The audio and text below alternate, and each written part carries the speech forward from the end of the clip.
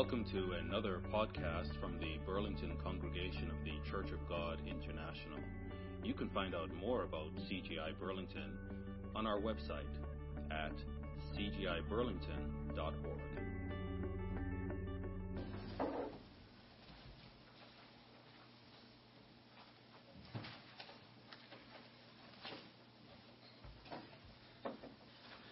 Good morning, brethren.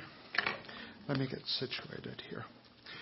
I'm going to ask you to turn to what is probably to the world the most well-known scripture in the Bible. That is Psalm 23. And we'll spend most of our time here.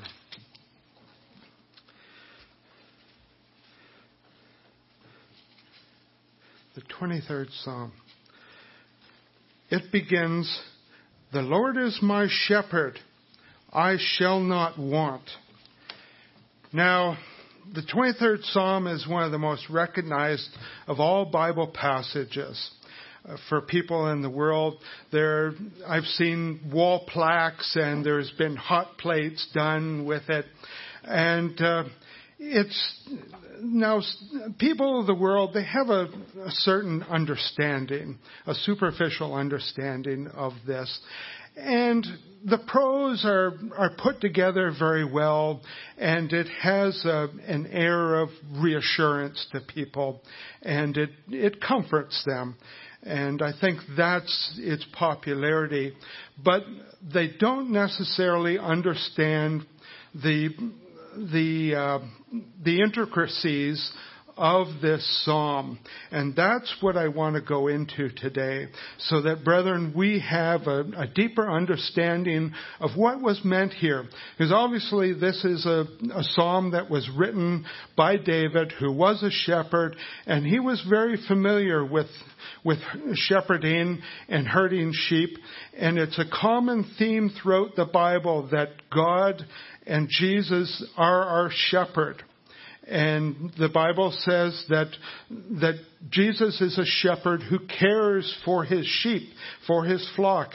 And David did as well. David defended his flock against a lion and a bear. And that is significant. It shows his intent. It shows his heart. Now, the 23rd Psalm is, of course, one of David's Psalms. And we're going to go through the first verse by verse. God refers to us as sheep, and he is the shepherd. It's important to understand some things about sheep, to understand how God sees us. Sheep, of course, have to be led. The owner goes before the sheep, and the sheep follow him. Other animals, like cows, I'm very familiar with, you drive cows from behind. If you went ahead of a cow and you called the cow would just sit there ruminating, and it wouldn't come. Sheep do. Sheep know the voice of their master. I watched a video one time of a flock of sheep that were out in the pasture, not too far away from the fence. And there was a group of people with the owner, and the owner coached them on how to call sheep. And so they would call the sheep, and the sheep, one or two, might look up out of this herd of about 100, or this flock of 100, and then go back to eating. And one by one, there's 3 or 4 people who did this. And then the owner stepped up, and he called the sheep the same way the strangers were calling the sheep. And all of a sudden, the sheep looked up. They all looked up. Not just a few, all of them. And he called again, and then they started to move. And pretty soon, they were all surrounding him at the fence. And this is one of the abilities of sheep, is to differentiate the master's voice from a stranger's voice. And God says in John 10:3 and 4, "To him the doorkeeper opens, and the sheep hear his voice, and he calls his own sheep by name and leads them out.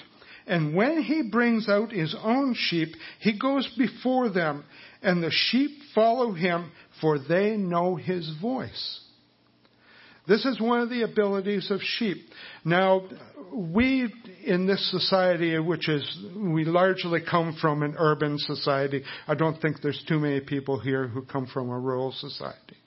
But what's been lost to us is these references to sheep and goats and so forth, and we don't understand the nuances of these references because we don't understand the characters of sheep and goats, whereas back in biblical times when these passages were written, they would have understood intimately what was being said, and no further explanation would have been necessary.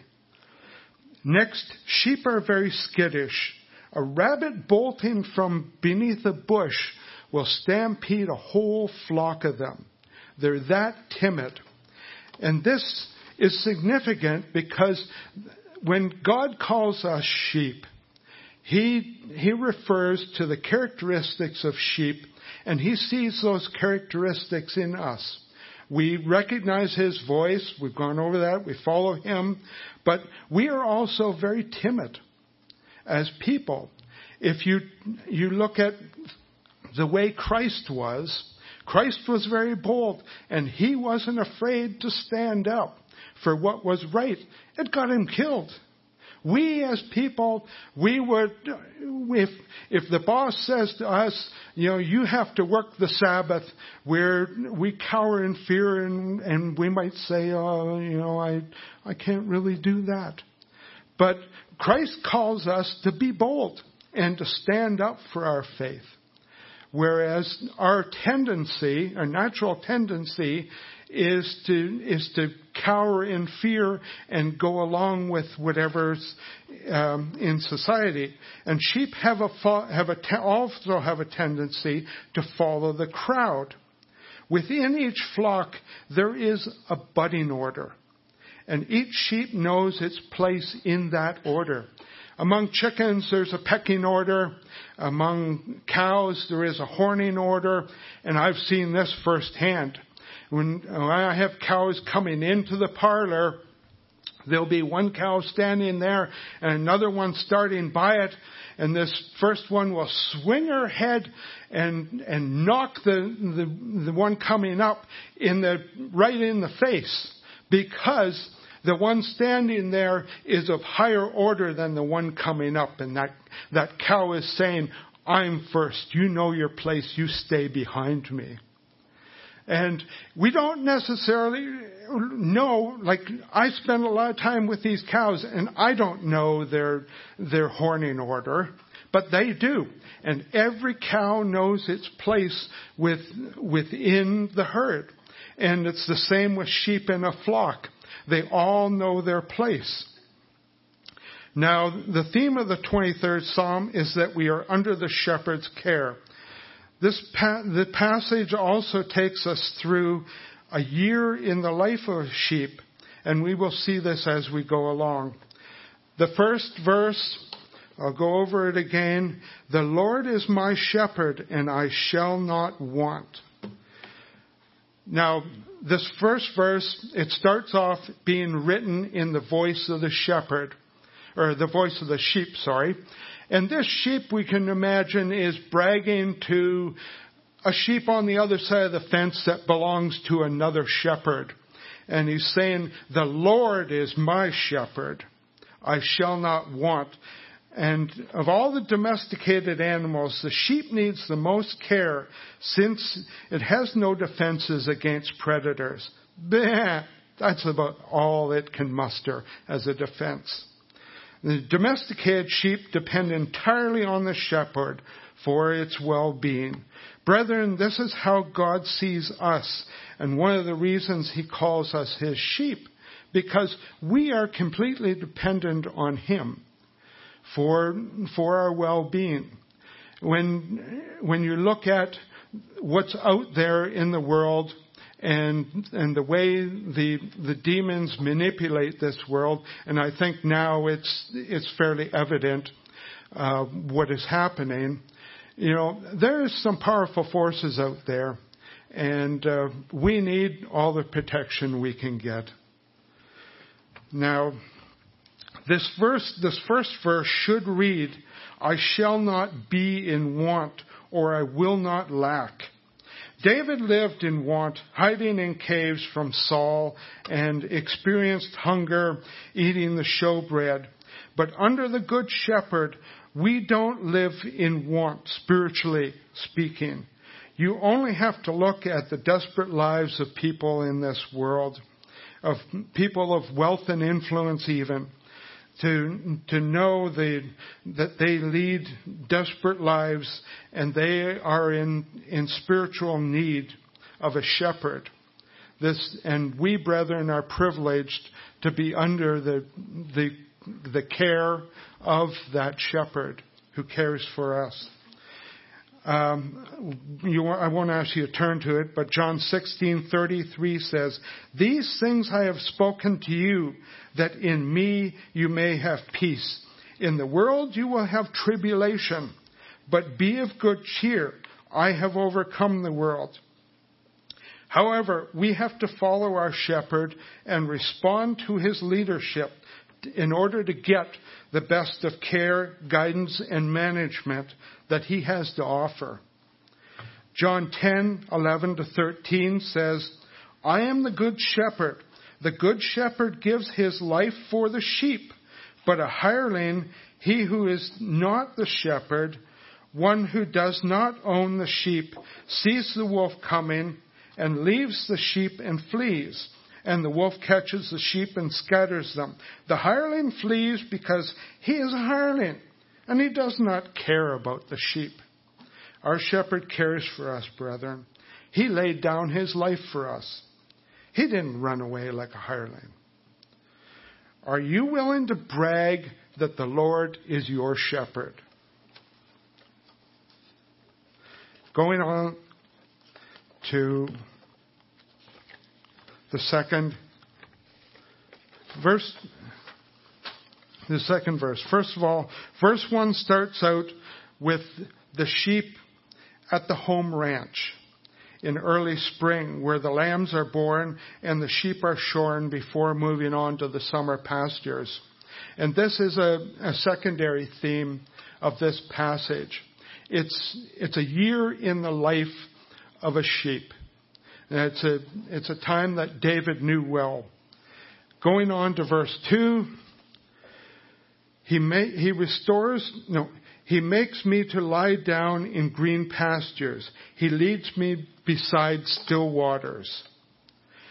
Now, a sheep needs 4 things in order to lie down. They have to be free from fear.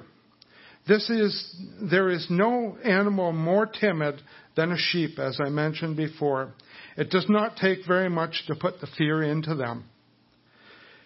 They will not lie down unless they are free from friction within the flock socially. We'll talk more about this in a minute. They must be free of pests, bugs, insects, etc. A sheep does not have any defense itself from any of these insects. He depends on the shepherd's care. And fourth, they will not lie down if they are hungry. Where there is fear and tension in a flock, the sheep do not put on weight, and the quality of their wool becomes poorer as time goes on. The rancher raises sheep for their wool and their meat, and so it is in his best interest to keep the flock healthy. A sheep will not drink from a stream of moving water.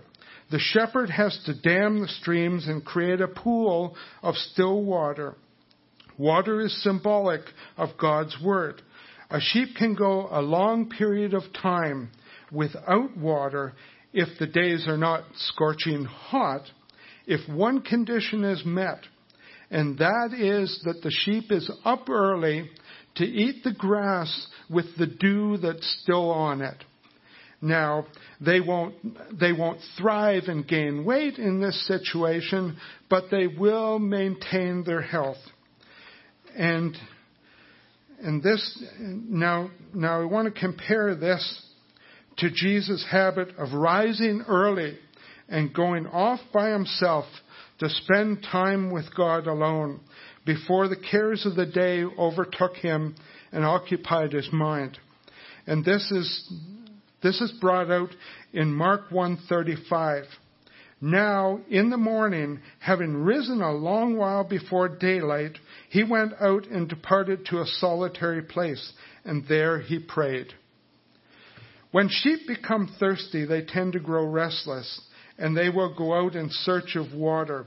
If they do not find good water, they will take whatever is available.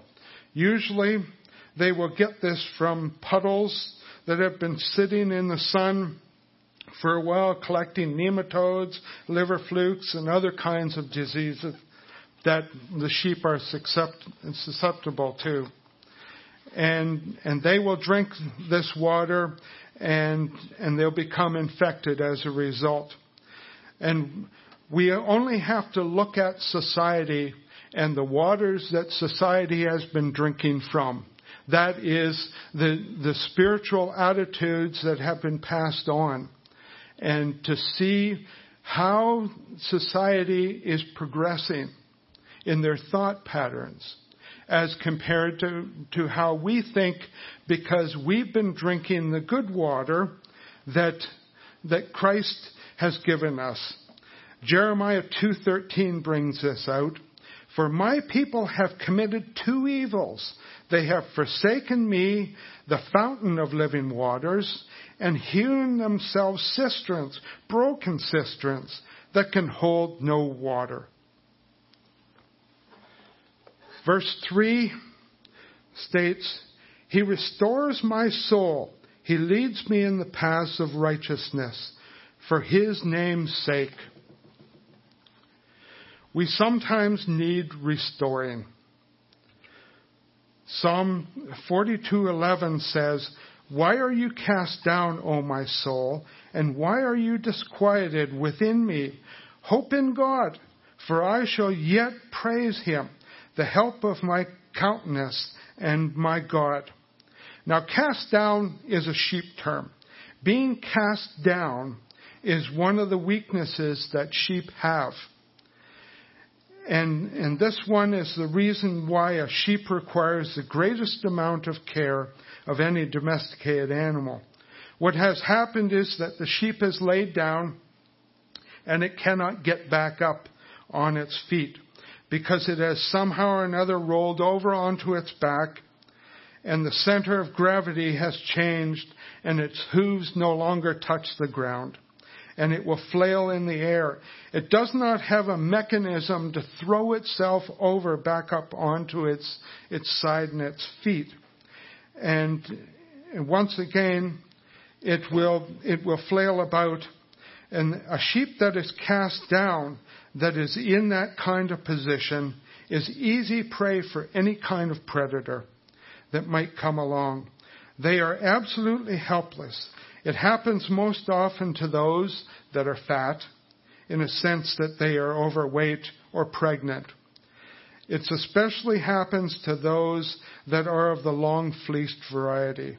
They panic, they struggle, and while they are struggling, the gases that is from their rumen that is fermenting food begins to build up in the rumen, and it starts to fill up like a balloon, blowing it up.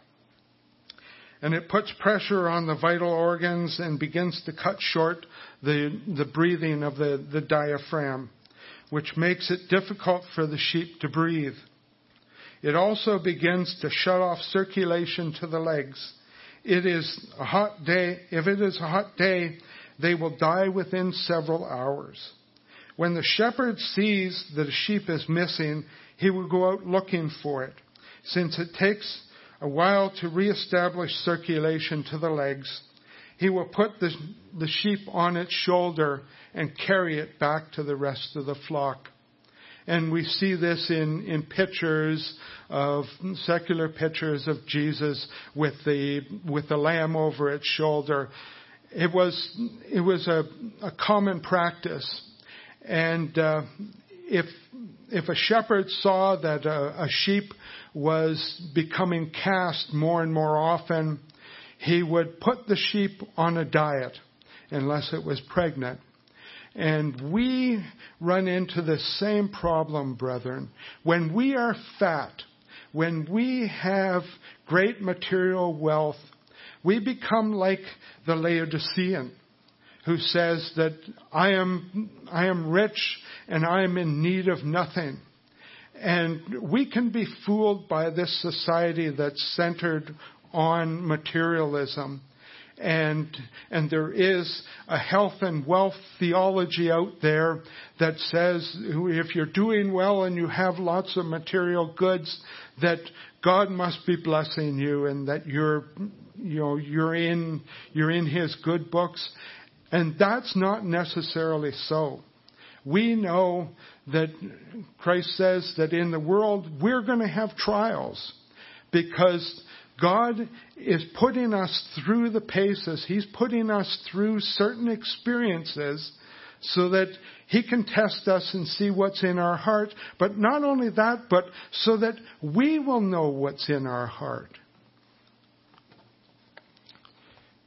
Now, how do we prevent ourselves from becoming cast? Humanly, spiritually, what we have to do is we have to set goals within the framework of God's work.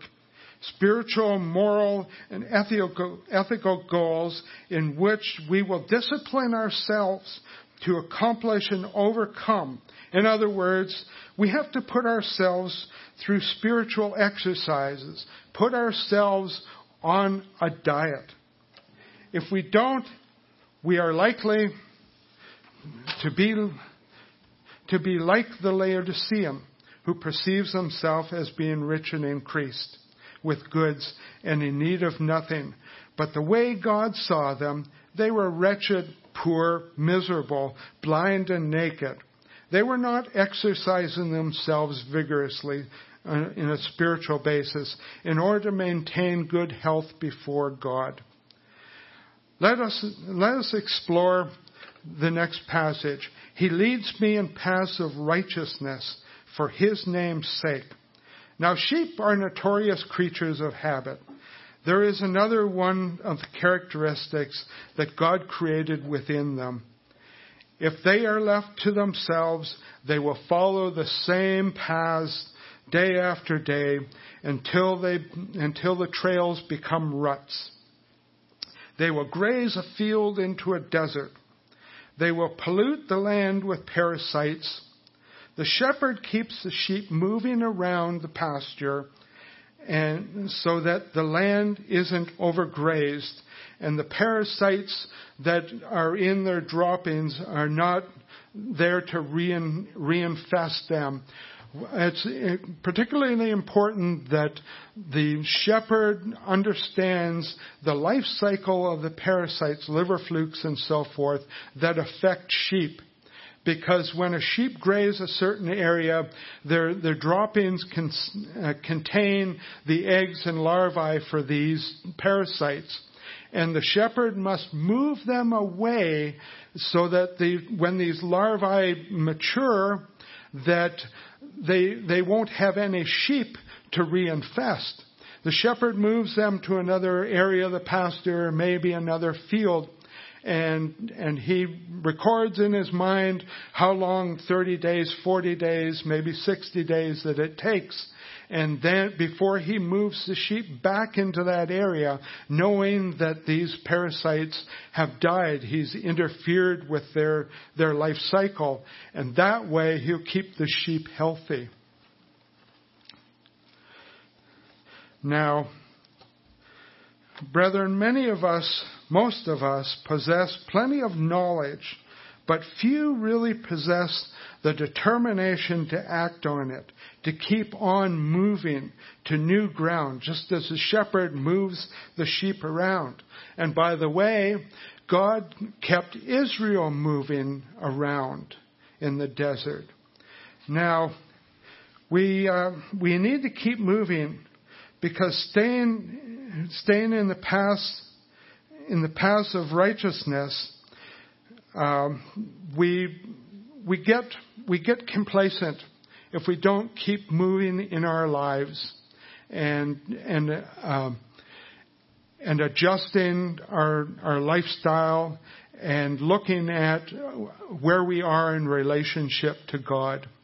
And God gives us a time, it's called Passover, for us to evaluate ourselves.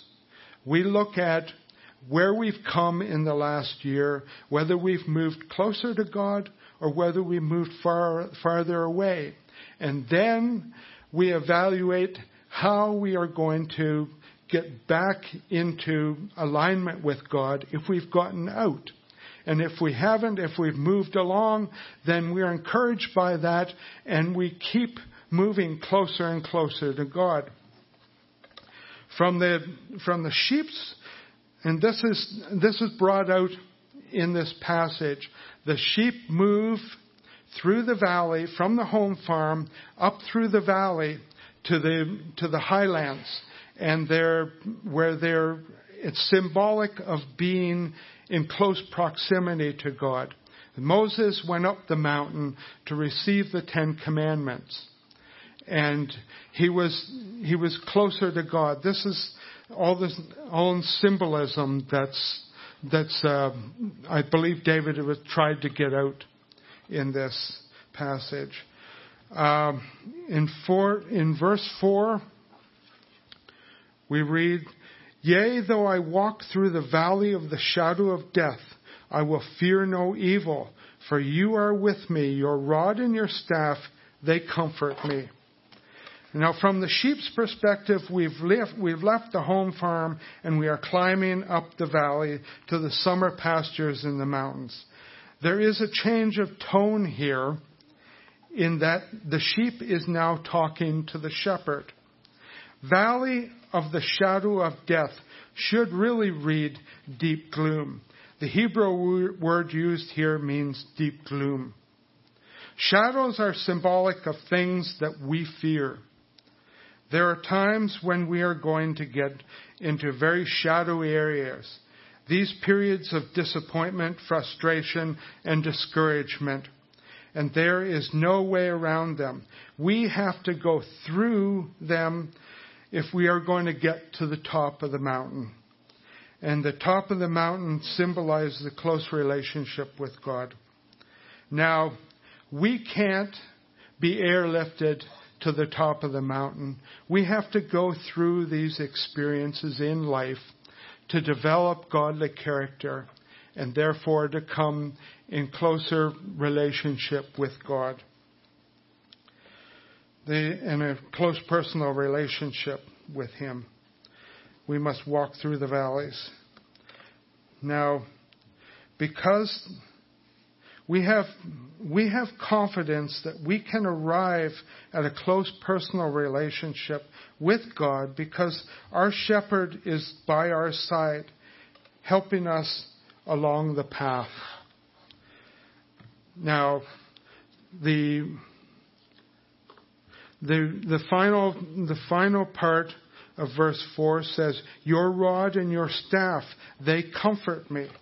Now, the rod was a piece of wood that was cut from a small tree, usually of hardwood, and it was about 2 to 3 inches in diameter. And the shepherd would cut this and leave the root, a portion of the root ball. So what he would have is about a 2-foot piece of wood with a hard ball on the end. And this is what the shepherd's rod was. The shepherd would sand it down and work it so that it fit his hand exactly. And then he would start to throw it. Just like today boys throw baseballs. The shepherd would throw his rod and he would get good at it so that he could throw it with a great deal of accuracy. And the rod was thrown at at sheep. Now remember I mentioned that that sheep could not lie down unless they had peace within the flock.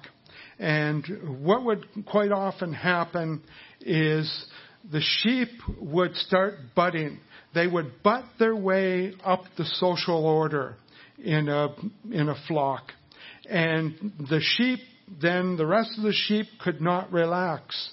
So what the shepherd would do is he would take his rod and he would throw it at the sheep and hit the sheep a good one and whack in the side of the head. And this would calm that sheep down. It would stop it from butting, and it would also calm down the rest of the flock. And then there would be peace again. Now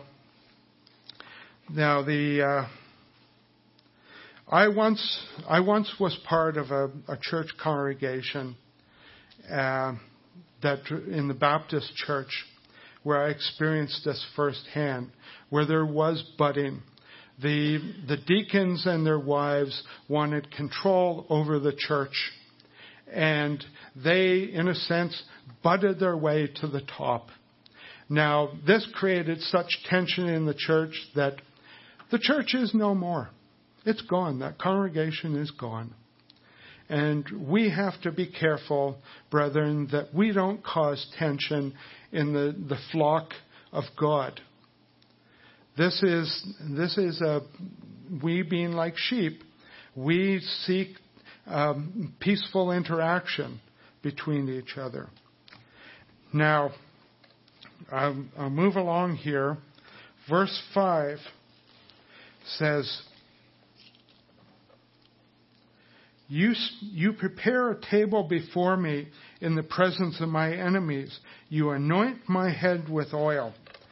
Now, this verse doesn't mean that God has set up a table with china and crystal and cutlery on it. A table here refers to a table rock or a plateau. We use the French word plateau. Down the States, they use the word mesa, and other places in the world, they use different words, but they all mean the same thing: an elevated, flat land. And that's the objective of the shepherd, is to take his sheep up to the plateaus, and this would be their summer grazing ground. Now, he did this because down in the valley it was too hot, and up top it was cooler for the sheep, who would now be growing a new coat of wool, and they needed the cool of the mountain air. And we'll go on. Verse 6 says, Surely goodness and mercy shall follow me all the days of my life, and I will dwell in the house of the Lord forever. We are confident that we will continue to be that God will continue to be with us right to the end. That's where surely goodness and mercy shall follow me all the days of my life come in. He will never forsake us. He will never abandon us. He is always with us. He is always there. We are only going to dwell in the house of the Lord forever if we obey and keep God's commandments and statutes now. Let's remember this, brethren, as we approach Passover. This has been a podcast from the Burlington congregation of the Church of God International. We hope you were blessed by it. To find out more about CGI Burlington, visit our website at cgiburlington.org.